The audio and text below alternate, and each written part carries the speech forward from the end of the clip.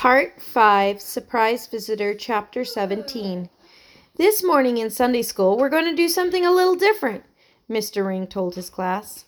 This announcement generated a faint glimmer of attention in the eyes of the sleepy group of children who slouched in rows of metal folding chairs in the upstairs classroom of Willow Valley Bible Church.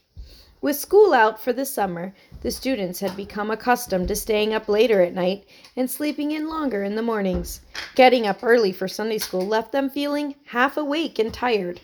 On top of that, the Willow Valley kids felt particularly gloomy, considering the deadline for the Hildebrandt house to be saved from demolition was only 2 days away. No hope was in sight. "Do you all have your Bibles?" Mr. Ring asked. "We're going to do a sword drill, so get ready." The children half-heartedly picked up their Bibles and perched on the edge of their seats. Emily won the first drill and stood up to read the verse. Psalm 16:11. Thou wilt show me the path of life. In thy presence is fullness of joy. At thy right hand there are pleasures forevermore. A boy in the back row got the next one. Psalms 32:11. Be glad in the Lord and rejoice, ye righteous, and shout for joy, all ye that are upright in heart. On the third verse, Terence opened his Bible right up to Isaiah 61:10 and won the drill almost immediately. I will greatly rejoice in the Lord. My soul shall be joyful in my God, for he hath clothed me with the garments of salvation, he read out loud. Mr. Ring continued the sword drill for several more verses. Then he taught a lesson having to do with the joy of salvation. Terence, however, left his Bible open to the verse in Isaiah and read it several times to himself. He frowned at it and felt confused. It did no good to read about joy or to hear a Sunday school lesson about it. He just didn't feel joyful. That's all there was to it. When he looked sideways at his friends, he decided they didn't look very joyful either. How could he be joyful as he thought about the Hildebrandt house being torn down? But there, right in front of him, God's word said that the child of God would be joyful. Terence chewed on his lip and tried to figure it all out. Before he knew it, however, Sunday school was over and it was time to go to the sanctuary for the morning worship service. 2 days, said Buddy gloomily as they went down the steps in the stairwell. We did the best we could, said Emily. It was true. Even after the television interview, the children had continued to go door to door, talking to people in the neighborhood. 243 signatures, including those of children, filled the creased and rumpled pages of their petition. But now, with the deadline almost upon them, the children could think of nothing else they could do. Buddy gave the petition to his mother, even though he doubted it would do any good. How soon do you think they will tear the house down? Asked Heidi. No one knew the answer. Emily pressed a hand to her heart.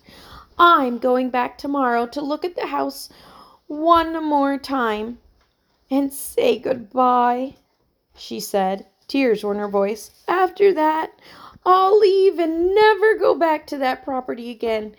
I won't be able to bear seeing apartments polluting that beautiful piece of history. I'll go with you, said Heidi sadly.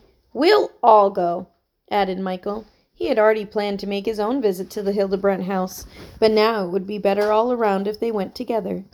The next day was windy and cloudy, the breeze thick with the promise of rain. The children met in their favorite place under the willow trees in Willow Valley. When all of them had arrived, they slowly began the trek along the stream toward Heidi's house. The woods were silent except for the occasional bird call and the whisper of the rustling leaves all around them. They didn't speak among themselves, and it almost felt as though they were walking to a funeral.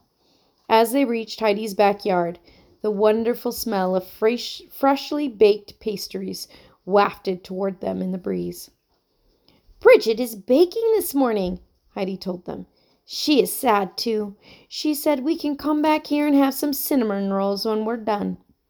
Along the road they went, carefully watching for cars before crossing to the other side.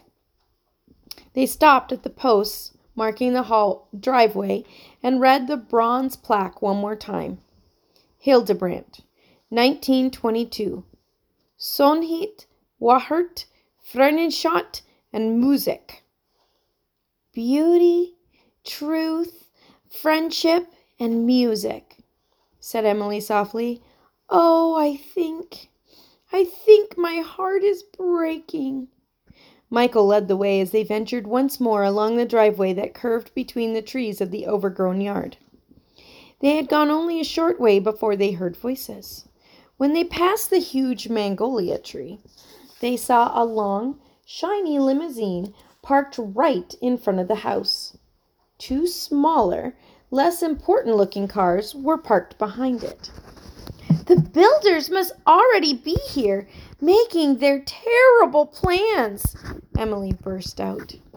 Can't they at least wait until the deadline tomorrow? But then Buddy saw the sign on the side of one of the cars. Wait, those are the attorneys my mom works for, he told them. And I really doubt that a builder would ride around in a limousine, added Michael. The children stopped where they were, trying to figure out what was going on. A tall, white-haired man, dressed all in black, was standing with two men in suits next to one of the cars. It is beautiful, the man said in a deep, rich voice. His words sounded very similar to the way Bridget spoke. Even better than I imagined, the man continued. Heidi gasped, and her eyes grew big. I wonder, she whispered, do you think they found the long-lost Hildebrandt heir? Emily squeezed her friend's arm until it hurt. It must be, she exclaimed. Oh, please, let it be true. Chapter 18. Back at Heidi's house, everything was in an uproar. Bridget served cinnamon rolls to the children at the round wooden table that sat in a corner of windows in her spotless kitchen. The children talked excitedly, interrupting each other as they told Bridget about the mysterious visitor at the Hildebrandt house. He talked like you, Bridget, Heidi said happily. I'm sure he was from Germany. And he rode in a limousine? Added Buddy, his mouth full of Bridget's warm, perfectly baked roll. He must either be important or rich or both. Terence cocked his head sideways and adjusted his glasses. Buddy, you should call your mom at her office and see if she knows what's going on. Yes, Buddy, call her right now, Emily chimed in. Oh, I can hardly stand this. Bridget nodded her head toward the phone on the counter. Go ahead, she said. Buddy got up from the table and went to the phone. Taking a deep breath, he dialed his mother's office number and waited while it rang. Bridget's kitchen was silent with hopeful anticipation. Hi, Mom. This is Buddy. Yes, I'm fine. I'm just at Heidi's house having Bridget's cinnamon rolls with the rest of the kids. But, Mom, I have a question about the Hildebrandt house. We went over there, and the attorneys from your office were there with this other man. Buddy paused, listening to his mother. Then a grin stretched across his face, and he gestured a thumbs up back to his friends. Michael and Terence silently cheered and gave each other a high five. The girls squealed and clapped their hands. Buddy held up his hand for them to be quiet. Really? He said to his mother. Yeah, that's who we thought it was. You didn't know he was coming? Wow. So, what do you think he'll do? The children waited as Buddy listened to his mother talk for what seemed like a long time. Finally, he finished the conversation. Sure. Okay, thanks. Yes, I'll be home when you get home. Bye. He clicked the phone back into its charging station and turned to face the others. Well, asked Michael eagerly, what did she say? We were right, answered Buddy. Camilla, Hildebrandt's long-lost cousin, turned up unexpectedly this morning. His name is Hans Lehmann. The attorneys had heard nothing from him at all, and then, bam! There he was at their office. "Is he going to move here and live in the house?" asked Emily, leaning forward on the table. Buddy shook his head. "Nope, his life is in Germany, and he's going back on Friday. He's just here to take care of the business side of things. Mom said he wasn't interested in keeping this property." The children sat in silence, trying to absorb what Buddy had just said. Terence put down his crumpled napkin and sighed. "So we're right back where we started," he said. "If Mr. Lehman decides to sell the property to the developers, they will tear it down just as they had planned." Buddy stuffed the remainder of his cinnamon roll into his mouth and frowned. Emily stuck her chin out, her brow furrowed in thought. Michael tapped his fingertips against the glass of milk in front of them. "Is there anything we can do?" asked Heidi, looking around the table. "We have to come up with some form of plan. We can't just give up." There was a long silence as all of them tried to think of an idea. Any idea. Finally, Terence stood up. "We should all go home and think about it," he said. "Tomorrow we'll meet again and see if we can come up with anything." Tick. Tock. Tick. Terence sighed and pushed his chair back from his desk. Beside the ticking of the clock and the whoosh of the air conditioner cycling one on and off, the house was silent. Too silent for thinking.